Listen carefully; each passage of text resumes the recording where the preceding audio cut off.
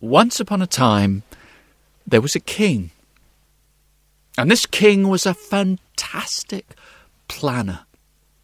He needed to know everything in advance.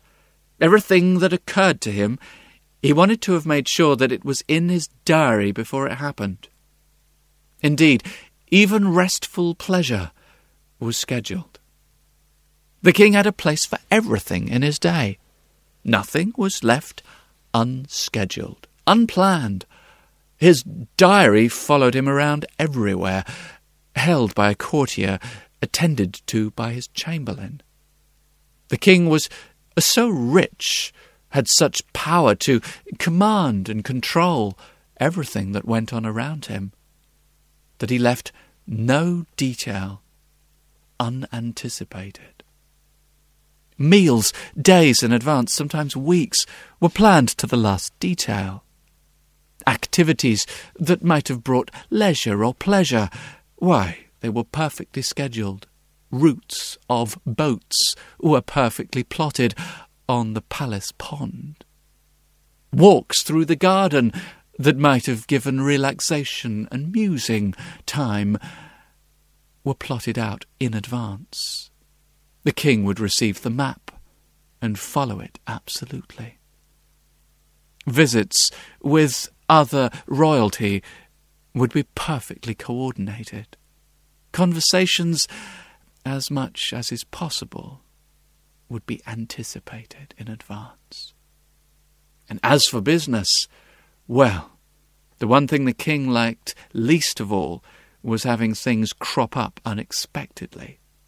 Indeed, when something like this would happen, his chamberlain would bustle into the room and say, "Your Majesty, there's been a slight new development, and we're going to schedule it in for half an hour." "Good," said the king. "We'll put that in the unknown slot." And there it was. Whatever was unknown was now known. Nothing was a surprise. The king could tell you upon waking everything that he was going to do that day, and usually the next. The king could, down to the last detail, tell you what he was going to have for lunch, tell you who he was going to meet in the afternoon and for how long, tell you with some certainty how he was going to dress, the changes of clothes that he would undertake, and when exactly he would go to sleep. I don't know how it happened, but somehow or other, one day, the king woke up to find himself on a ship. It was the creaking that did it, the moving and the shifting, the sense that he was no longer where he was expecting himself to be. "Chamberlain!" he said upon waking. But the chamberlain was nowhere to be seen. Instead, he found himself in a cabin, a small cabin with a tiny porthole out of which, looking, one could see the sea moving past. "Chamberlain!" he said. His pyjamas were nothing like he was expecting. They were of simple cotton, simple, rough-hewn. Chamberlain! Chamberlain!" Already he could hear the stirring of people in other cabins. He could hear the voices up on deck, none of them familiar. Chamberlain? Suddenly the door burst open, and in walked a man, burly, arms so thick you'd have trouble getting your hands round them, a tattoo on both biceps. "What's keeping you?" he said. "Get up, there's work to be done." And the king, or was it the king?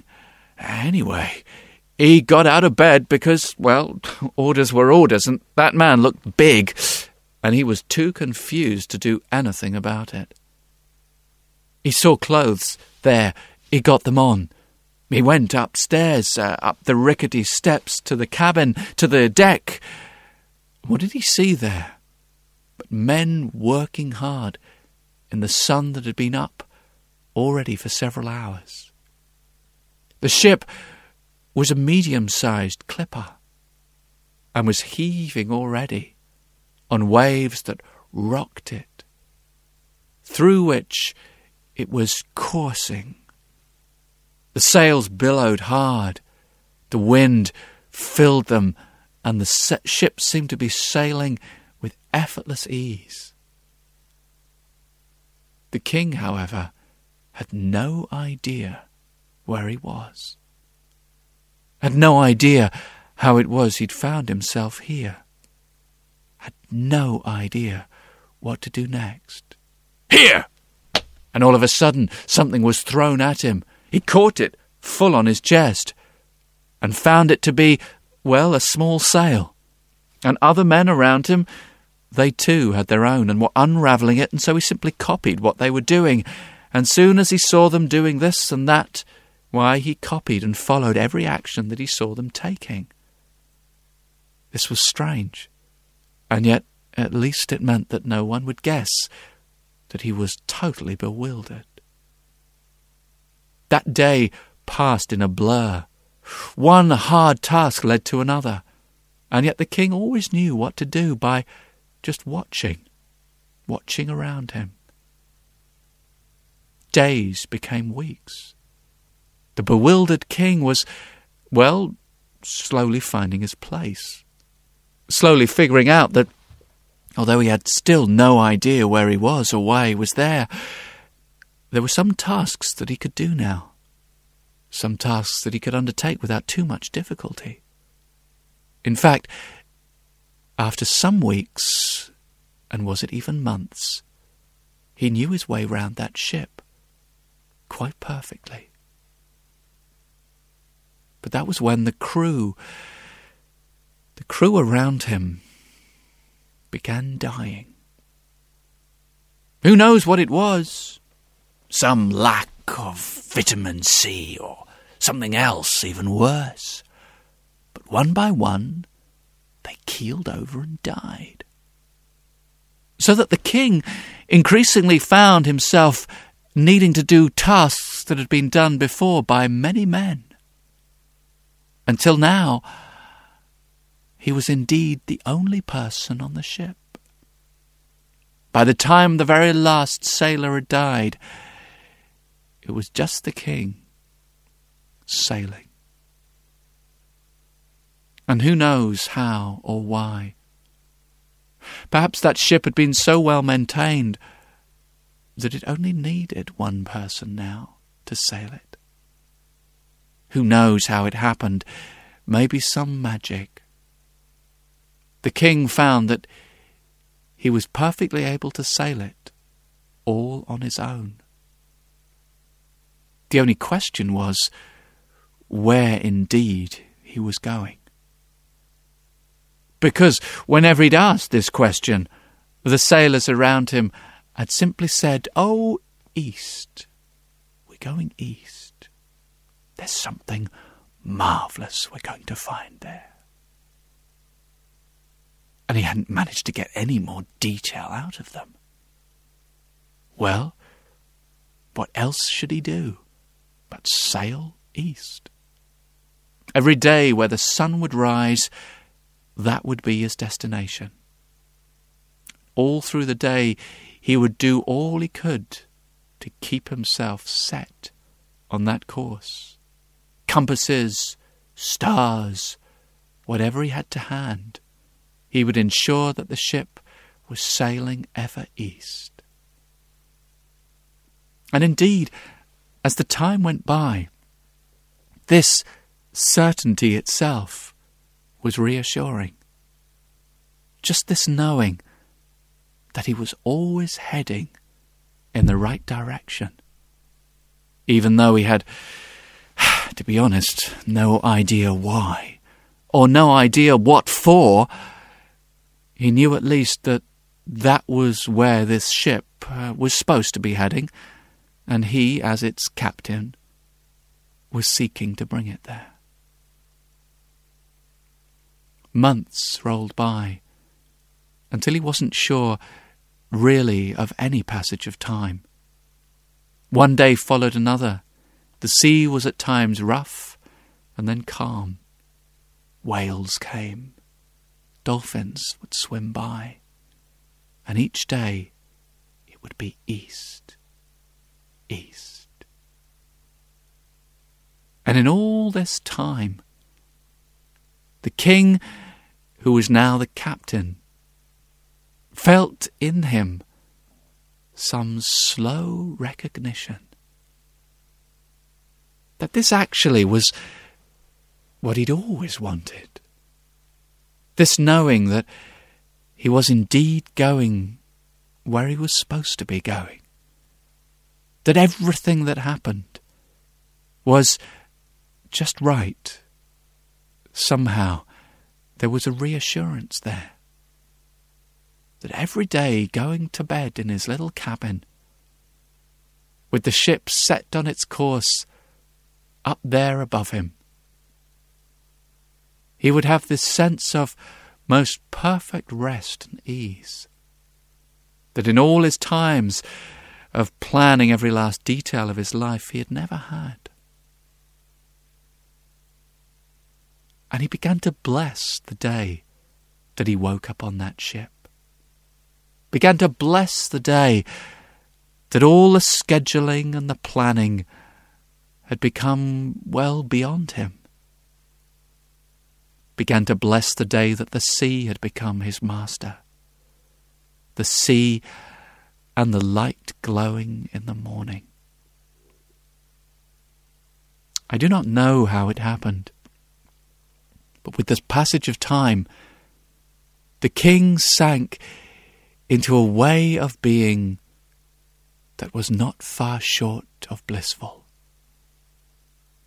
Every day he would know that he would be in perfectly the right direction, that everything that he did that day would be exactly what was needed. His needs would be taken care of. He would have all the food and the drink on board that he needed. Time passed, and he went to bed each day knowing that he had done just what he needed to do. And the sea in some way became not merely his master, but his teacher. The glowing sky in the morning became not merely his destination, but his beloved.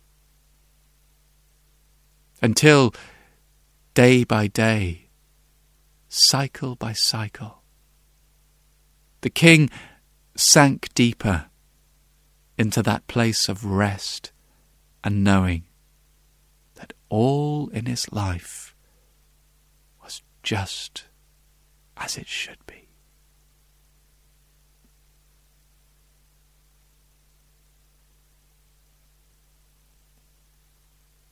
And then one morning he woke up and found himself where? Why, back in his palace, of course. One morning that seemed to have been the morning that he had expected to wake up upon. Nothing had changed. The entire palace was just as he'd remembered it being the last time he'd seen it. It was as if no time had passed at all. "Chamberlain?" "Your Majesty." The Chamberlain was already in the room before he'd hardly spoken, and without so much as a "how was your rest?" he had already presented him with the first 3 hours of scheduled time. "And so, at 11 o'clock... "Stop!" said the king. Just wait a minute. Where exactly did the sun rise this morning, Chamberlain?" "Your Majesty?" "Where is east? I've never really taken that in." But just let me think. "Well, by the greenhouse, Your Majesty. And it just so happened that was, well, just out of the Majesty's window. There, just across the garden a little way, there was the greenhouse, and, well, yes, of course, that was where the sun rose. "Good," said the king. "Listen, could you just postpone everything this morning?" "What?" said the chamberlain. "Postpone? But you have 2 eggs waiting for you at breakfast." Yeah, but could you just leave it out? I mean, I'm not hungry." "Hungry? When did hunger have anything to do with breakfast? You have 2 eggs and toast sticks, and just leave the whole thing," said the king. And in fact, the whole morning. Just blow it off." "But, Your Majesty, you have your croquet match, and you're scheduled to win it 2-1. The king stared at the chamberlain and felt pity in that moment. Pity that the poor man would have been driven to such a pitch of idiotic work. "Chamberlain," he said, "I am changing the schedule. This morning, I'm going to sit here, and you are going to take the morning off." But, "No buts," said the king. "Just go. Tell everyone that they're to do something else this morning, whatever they please. I am just going to sit here." And so he sat. He sat all morning, gazing at the sky beyond the garden where the sun had risen. And the longer he gazed, the more he realized that there was a course that his life had already been following, that he had known nothing about in all that time. There was a course that his life had been following that was perfect in every sense, no alteration needing, no changes, no plans, no schedules. He sat there not just for the morning, but for the whole day. And by the time he'd gone to bed, why, he had the sense that he'd had on ship, on board. He had the sense that that day he had sailed with the wind of his own life, and done so perfectly. I do not know how the days went from then on for the king. I do not know if he spent every day from then on till the rest of his life gazing into the east. But I do know that he never scheduled another thing again. His chamberlain found other work. Habits like that are very hard to break. But now instead, his secretary would come up every day and say, "Your Majesty, is there anything you'd like to do today?" And the king would gaze into the east, and it would come to him. I do not know what it would be: sailing a balloon, or paddling a canoe, dealing with the matters of state, or running a marathon.